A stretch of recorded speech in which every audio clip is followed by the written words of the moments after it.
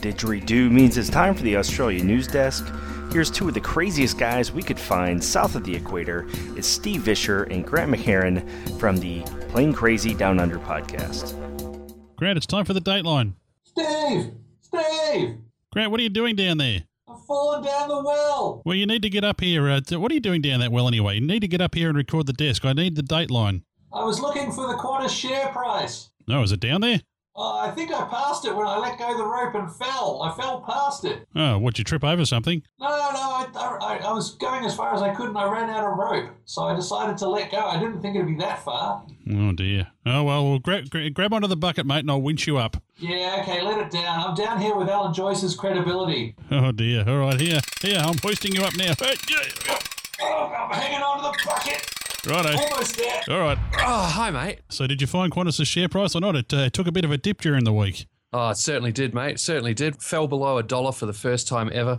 I think it was something like 97 cents when I went flying past it before. 97 cents. You know, I remember a few years ago, Grant, that they had a bit of a private equity offer there, and it was, what, $5.40 or something a share they were offering? Yeah, mate. They were offered $5.60 a share back as part of that price equity offer, which, in hindsight, if they had have done it, it probably would have killed the company back then when the GFC came in and suddenly debt equity was bad. But shareholders would have been a lot better for shareholders to have gotten out then, because I tell you, mate, in the last, 4 or 5 days, that share price has tanked. Okay, so what's been the cause of this? Why is it tanked? We know that they're forecasting not stellar profits, I guess, on a world scale, but it looks like their profit forecast is down significantly. The generally held consensus was that they were going to come in around 230 to 240 million of profit this year, which, while it was down on previous, still wasn't too bad. But then on the 5th of June, from left field, Alan Joyce gave his shock horror tactics that he seems to like. He's tried it with the unions, he's tried it with the customers, and now he's doing it with the shareholders, down as much as 90%. They estimate their profit will only be $50 to $100 million.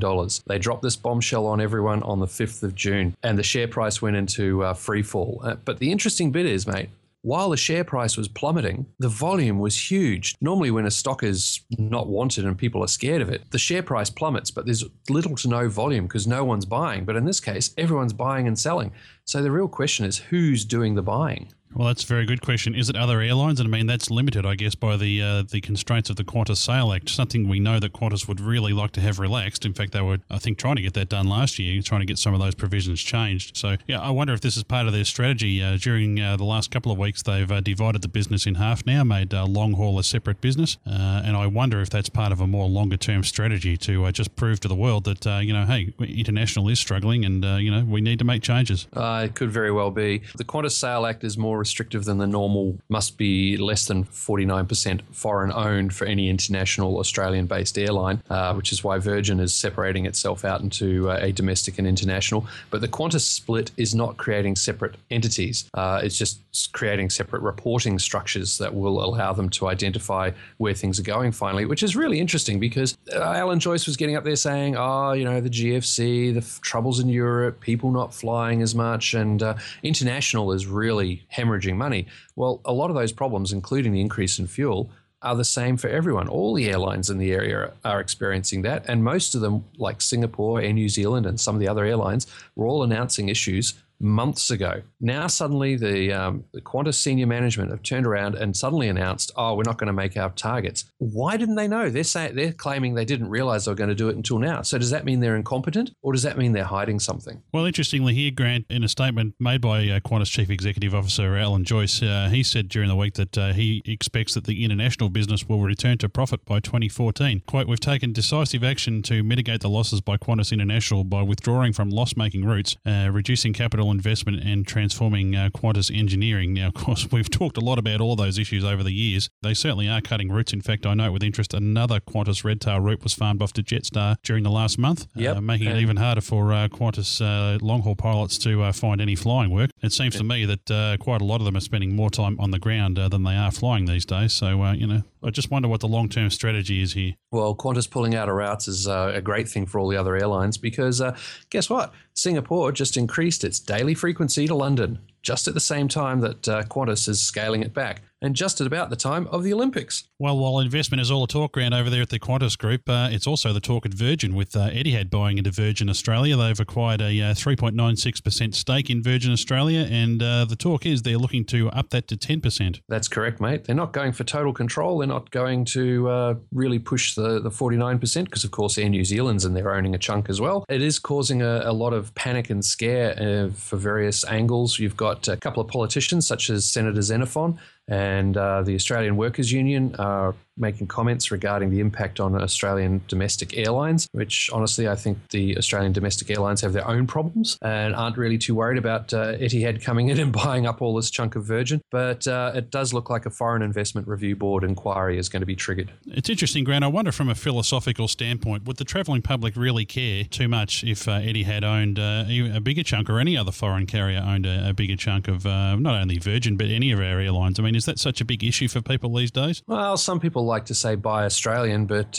we don't really see it in action. So long as people are getting good service and are happy and getting what they want, I think they just run with it. And interesting too, according to this article that we're reading here on australianaviation.com.au, Etihad is not only investing in Virgin, but in fact spreading its wings, if you'll pardon the pun, right around the world. It's also invested with Air Berlin, Aer Lingus and Air Seychelles. So a pretty, an eclectic mix, let's say that. Yeah, it's wherever they seem to be flying, they like to get involved. Yeah, the CEO of Etihad has said he's not ruling out getting some skin in the game, i.e. having a seat on the board of directors of Virgin Australia. But right now, they're just liking to take a stake in companies they work with. And well, James Hogan's an Australian anyway, so, it's not that bad. Well, we could always rebrand them Hogan's Heroes eventually, couldn't we? Oh, good Lord. Unbelievable.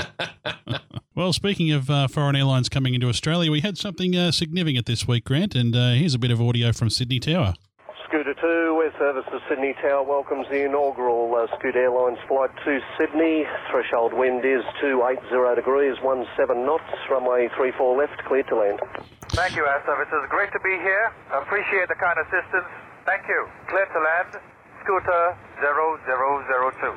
That's a lot of zeros in there, Grant. It's interesting because the flight code was Tango Zulu 002, so I'm not sure where you got that extra zero from. Maybe he was busy aviating, navigating, and communicating was a secondary thing. There you go. So Scoot Airlines has commenced services into Australia, the new low-cost offshoot from Singapore Airlines, using, not new aircraft. The aircraft, in fact, that landed here at Sydney the other day was 9 Victor OTC, Oscar Tango Charlie, and that aircraft is actually probably 10 to 15 years old. It's actually an ex-Singapore Airlines mainline fleet aircraft. In fact, it used to be 9 Victor SQC, which was in fact the third 777-212 that came into Singapore Airlines service way back when. In fact, it looks like the first three Scoot 777s in service, which are OTA, OTB and OTC, are all ex-Singapore Airlines SQA, SQB and SQC. And in fact, I know that SQA, I don't know about the other two, but SQA had actually been in storage over in the desert for quite some time, so they've brought that one back into service. There's a bit of airplane geekery for you, Grant. Oh, mate, well done. Very impressed. I know you're a big fan of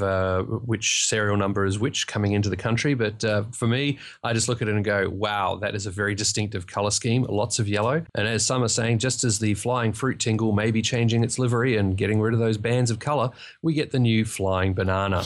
Thank you, Scoot.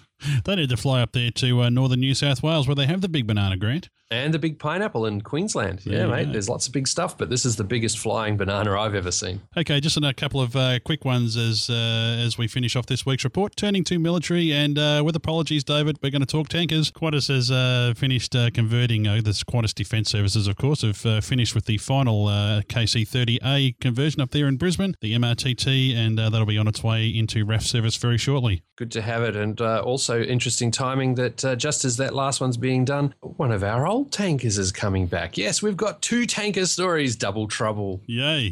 In fact, the Omega Air tanker November 624 Romeo Hotel, which of course is a former RAAF 707 tanker, formerly A20-624, is back in Australia and operating with the RAAF, but now it's operated by the private company Omega Tanker. So even though they were sold off, they're still here, and all these years later, the 707s are still doing the job. But I suppose, it'd be interesting to see actually, Grant, if they work in partnership with the KC30A fleet or whether they're just there as a bit of a stopgap measure. Yeah, it'd be interesting to see how that goes. The refurbed 707 has got quieter engines as well, so that certainly helps. The old 707s, you could see them coming a mile away. massive big black clouds of smoke coming out as they were dragging themselves into land. Absolutely amazing to see. Yes, nothing like turning beautifully, wonderfully clean, refined jet fuel into smoke and noise. Beautiful stuff. Environment, schmarment, let's have some fun. Yes, and on that environmentally unfriendly thought, I think we'll end that off this week. Until next week, I'm Steve Vischer. And I'm still Grant McHerron. Cheers, folks. Southern Skies Online Media.